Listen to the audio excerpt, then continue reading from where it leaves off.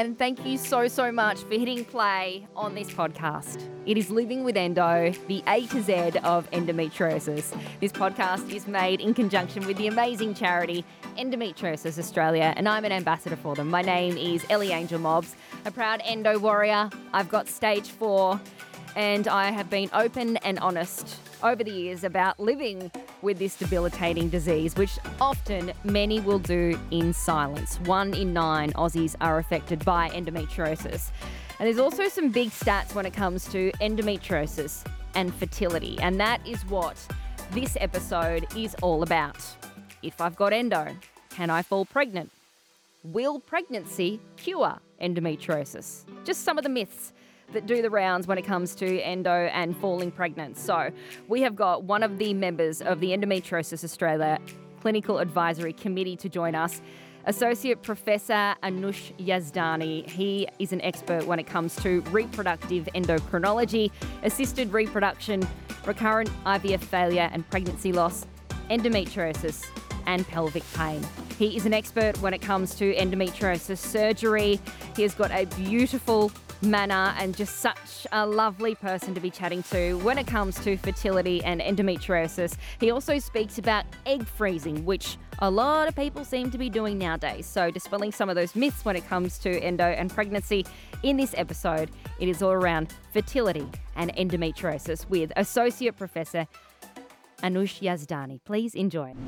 Anush, good morning. Good morning, Ellie. How are you? I'm doing well. How are you going? Nice and busy as usual? Excellent, yes. No, we're sitting here recording this podcast. I can see that you're in your scrubs already. You're in for a busy day. Yes, it's going to be a big day today.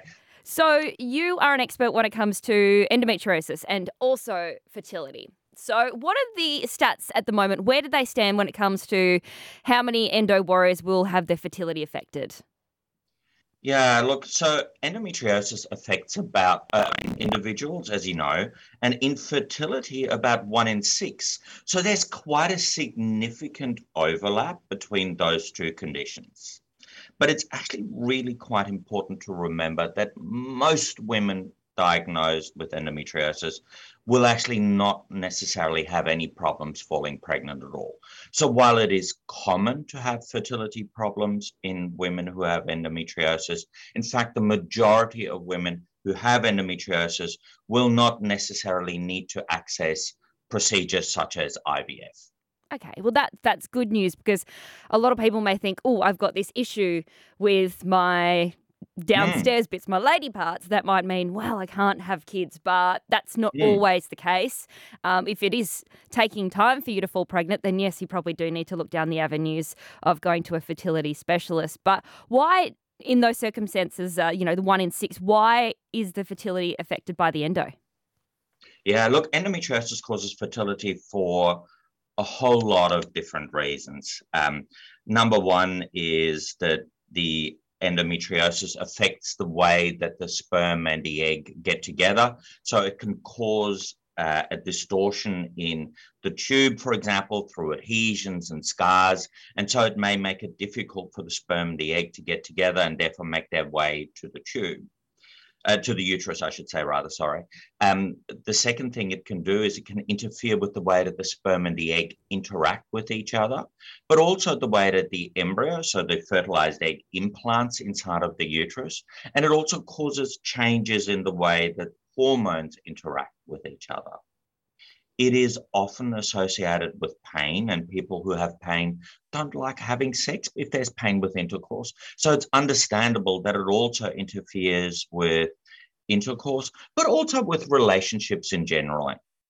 The next thing it can do is that some of the treatments that we give while you're taking them, and not in the long term, but while you're taking them, will interfere with you falling pregnant on the oral contraceptive pill in order to control your cycles. Obviously, that will stop you from conceiving. And then the last thing that we now know is that endometriosis does have other impacts as well. So, for example, it can be associated with a reduced egg count, and it may also be associated with long-standing changes in the way that the endometrium and the lining responds. And so, therefore, even if you remove it completely, that there are still some residual problems. These are all measurable, but not necessarily actually affect the way that people can conceive. So if an endo warrior is having, what is the best thing to go? Like Yeah. what's the window? Where should we be going? What's the first steps? Yeah, absolutely. Look, I think there are a couple of things that we always recommend people should do. So, number one is having the facts are the most important most important step in your management. So you should always know to what extent the endometriosis affected your fertility. So if you've had a laparoscopy, it's very important that you know to what degree it, for example, distorts the tubes and how well they have been repaired or what the state. So you should have an understanding from your specialist about what things you should look out for. The second thing is that in any couple or in any person trying to conceive who has been diagnosed with endometriosis, we say that you should consult someone who has an interest or who's a specialist in infertility after you've been trying to fall pregnant for 6 months, unless there is another problem. And another problem may be that your cycles are not coming regularly, if you're having problems having sex, if we know that your egg count is quite significantly reduced, or if, for example, we know that there's a problem with, the other half of the equation is sperm, and that makes up about 50% of all of the problems that I see. So we can't forget about that issue either. So is there any easy way to figure out the egg count, or is it going and getting a blood test? Is there some sort of test you can do at home? Yeah. So thankfully, we now have a number of ways that we assess the egg count. And one of them is by a blood test called an AMH, or an anti-Müllerian hormone, which your GP can organize for you. And that gives you an idea of where your egg count sits compared to other women in your age range. But it's important to never interpret that by itself. We would always look at in consultation with other assessments. So, for example, I would look at the ovaries and we would do an ultrasound scan and we correlate those two together. So that then tells us about your true ovarian reserve. And again, your ovarian reserve does not necessarily correlate with your fertility. There are other elements to fertility, like we said, the sperm issues. And there's also as well other factors too, your environmental ones, your stress, diet, Correct. exercise. Absolutely. All of those things do take into account falling pregnant. Absolutely. So fertility is not just about sperm and eggs. So while that's important, lots and lots of other factors affect your fertility, which is why there's no simple answer into how you manage this situation. It's really important to see a specialist in this area who can then give you all of the appropriate advice and set and provide the correct setting for you so that you have options. Is it true that if you have a laparoscopy and you get rid of, so to speak, the endometriosis, then you try and fall pregnant, you'll have a better chance because you have kind of, cleaned the system out, so to speak? Yeah, so we have really quite good evidence on that now. So if you have been diagnosed with endometriosis and the disease has been removed, then we know that your chance of conceiving naturally is significantly improved after such surgery. The impact of that on assistance, so for example, IVF, is a little bit more controversial, but certainly removing your chances of conceiving naturally. So you do work in the field of IVF as well. I have Yes. done multiple cycles, and it is a very scary thing to walk into for an endo warrior who has been told, okay, IVF is going to be your next path. What would you say to one of those? Look, I think the need for IVF can be really, really quite daunting. But you need to, I think people who have been affected by endometriosis need to understand that IVF is now a really, really common intervention. And in fact, 1 in 20 children conceived in Australia are through some form of assistance. The second thing is that when you read about IVF, you read about all of the awful things and the problems of winding up on a merry-go-round and the hormonal changes, but you need to understand a very long way and that we have multiple different treatment modalities, and your fertility specialist should be able to give you really good information on what your journey is likely to be like, and also what the outcomes of that are, so that you're well prepared. All also provide significant support and counseling. And so there's lots and lots of help available for those people who need it in this journey.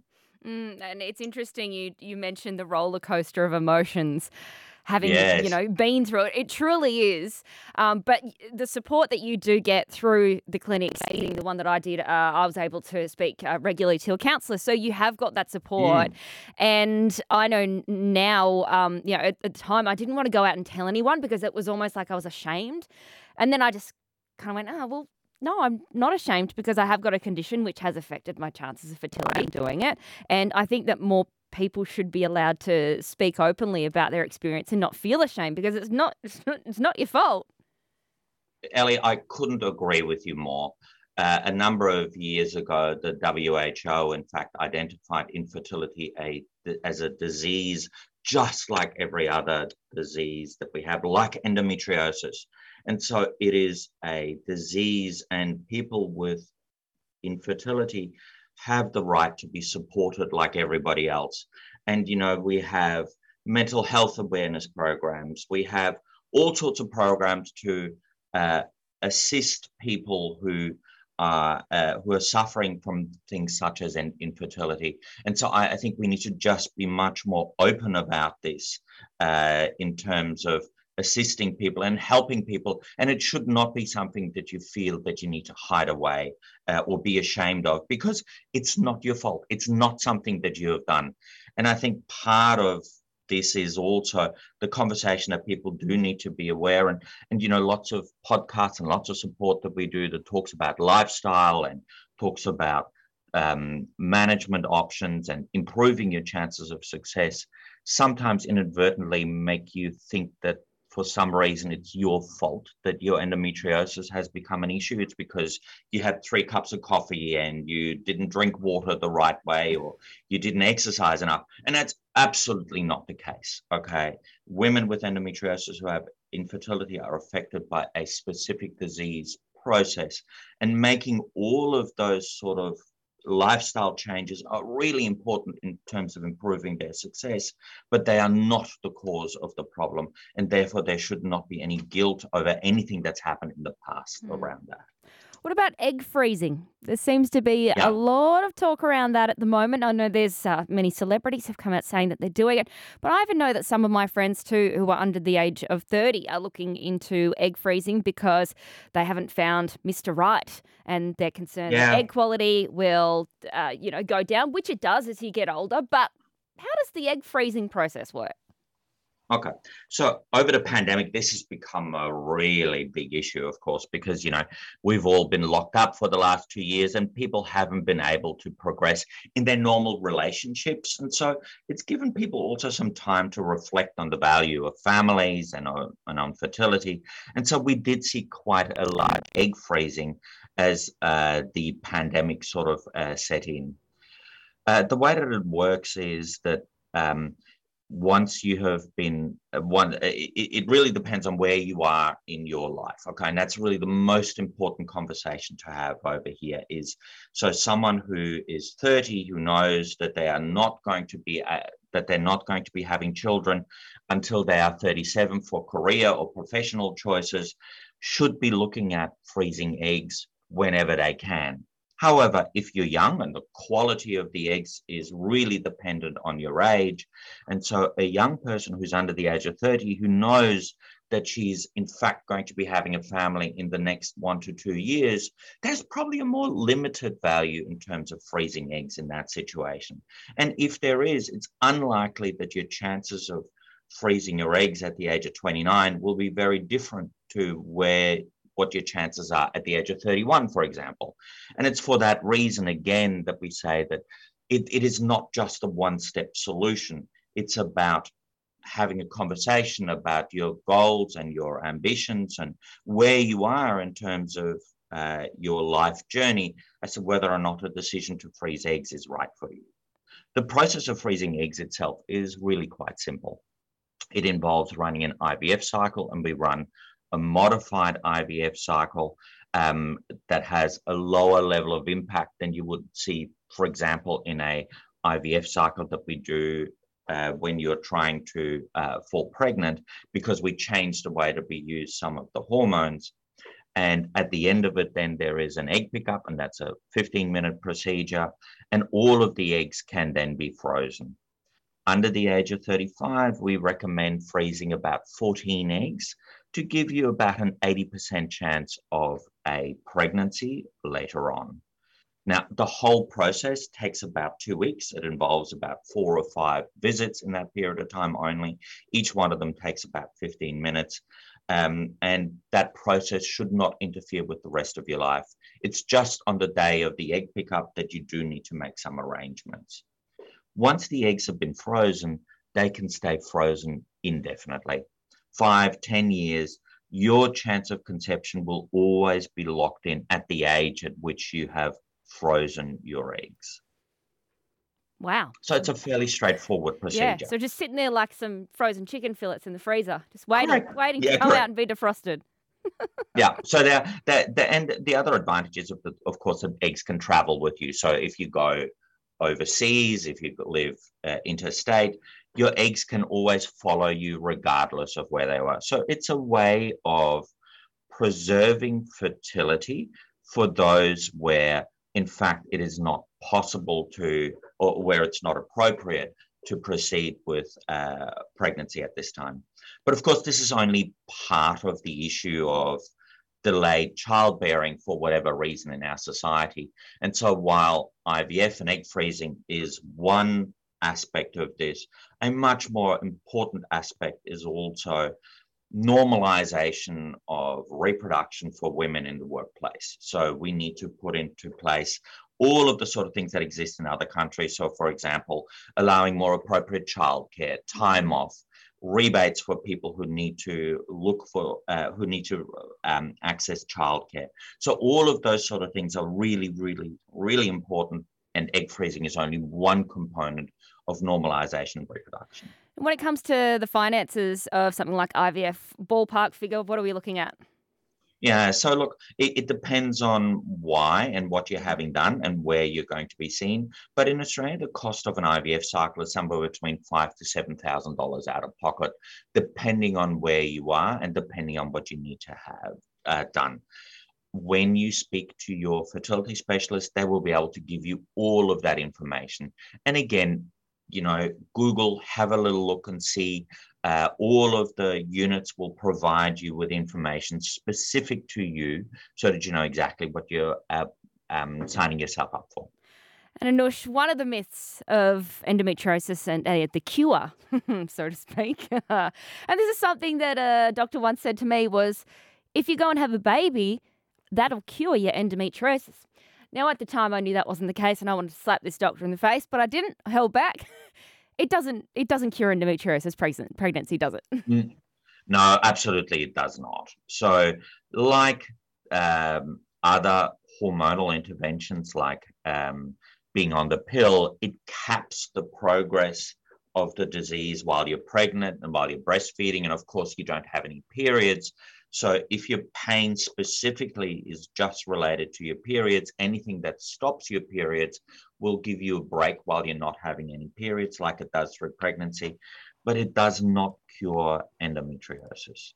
And so if you have been diagnosed with endometriosis, there is often a focus on reproduction, because obviously having a pregnancy is a really, really important component of people's lifestyle choices at a time when diagnosed. But in fact, that focus should never be that pregnancy will cure endometriosis. And so this needs to then be reassessed after you've had a baby and after you've stopped breastfeeding, and we will then normally re-engage again. When you meet your endometriosis specialist, so your endometriosis specialist often becomes, in fact, your specialist for life. So this journey often takes my patients from young girls and teenagers through their reproductive years, then through to menopause. And it's a whole life journey. It's not just a focused journey just on very specific areas of trying to get you to this point and then having a hysterectomy because it'll all be over. That is not the way it works in endometriosis. And if you do go and see a specialist and you're not happy with the results, you can, I guess, shop around, so to speak, find someone who you're comfortable with? Of course, it's like anything else, It's like buying shoes, got to find the right one that suits Well, you. it's like dating. And yeah, correct. It is absolutely right. It's about finding the right person who has the right information and the right connection for you at that time. And now that also means that may be different at different life stages because you need something different. So it may be that at some stage also your endometriosis specialist will switch in other people who may need to be available. So we always talk about managing endometriosis in an interdisciplinary or a multidisciplinary team that involves a gynecologist, but also involves often pain specialists, fertility specialists, counselors, nurses, physiotherapists, complementary treatment. So all of those sort of things are what are part of the network of management of endometriosis in 2022. And it does seem like a lot, and you're probably thinking, my gosh, that's going to cost a lot of money. But there is a lot of support coming through now when it comes to the finances. I know that Minister Greg Hunt, before he wrapped up, he was able to get a lot of money put in to help out endometriosis patients. So hopefully moving forward, it's going to get easier as well financially for the Endo Warriors of Australia. Exactly, Ellie. And, I think most of our public hospitals now do have appropriate expertise in place. And with all of this, it's really important to establish your own network in exactly the same way as you had just said, of the people that work for you. So it may mean finding your own nutritionist or your own physiotherapist, but certainly every woman in Australia should have access to someone who can at least provide her with the appropriate information to gather that network around her. Endometriosisaustralia.org is also a fantastic place to get all of the information from as well when it comes to endometriosis. And you work closely with the team here at Endo Australia as well, Anush. We love you being part of it. And you're about to take part in the big Endo Trek as well, aren't you? Oh, yes. So we're raising funds for anyone who please come and support us. Endo Trek starts on Wednesday, and we're raising research for endometriosis through Endometriosis Australia. So please come and support us. We'd love to have your support for this. You're going to be trekking through the beautiful scenic rim of Queensland. Hopefully the weather's nice and quite cool in Queensland. So I hope that you've got your thermals with you. Yes. Oh my God. Yes, we are so packed. I've got all of my bits and pieces organized. So I think we will have an absolute ball with the team. It's such a great initiative as well to be raising money for Endometriosis Australia. Anush, thank you so much for your time. I'm based in Brisbane. We can come and see you. You're at Eve Health, always taking on new patients. Ellie, yes, of course. And we're happy also to assist in any situation.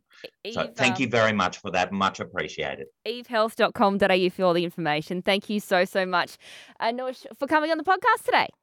Thank you, Ellie. He is absolutely amazing. Such a fun and informative chat. Learnt so much.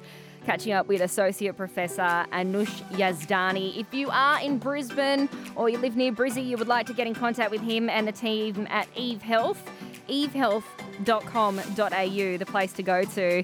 And he did mention the Endo Trek as well through the Scenic Rim. You can make donations. Go to endometriosisaustralia.org for all of the information around that. You could also take part in the next Endo Trek. Will be happening over in WA. It's going to be absolutely beautiful. All the details are on the website. And as usual, if you have enjoyed this podcast, please share it with your other Endo Warriors. They can learn. And if you have enjoyed it as well, make sure you give it a rating, give it 5 stars, leave a little review as well, because by doing that, it actually lets other people know that there is a podcast around about endometriosis. And that is what this is all about.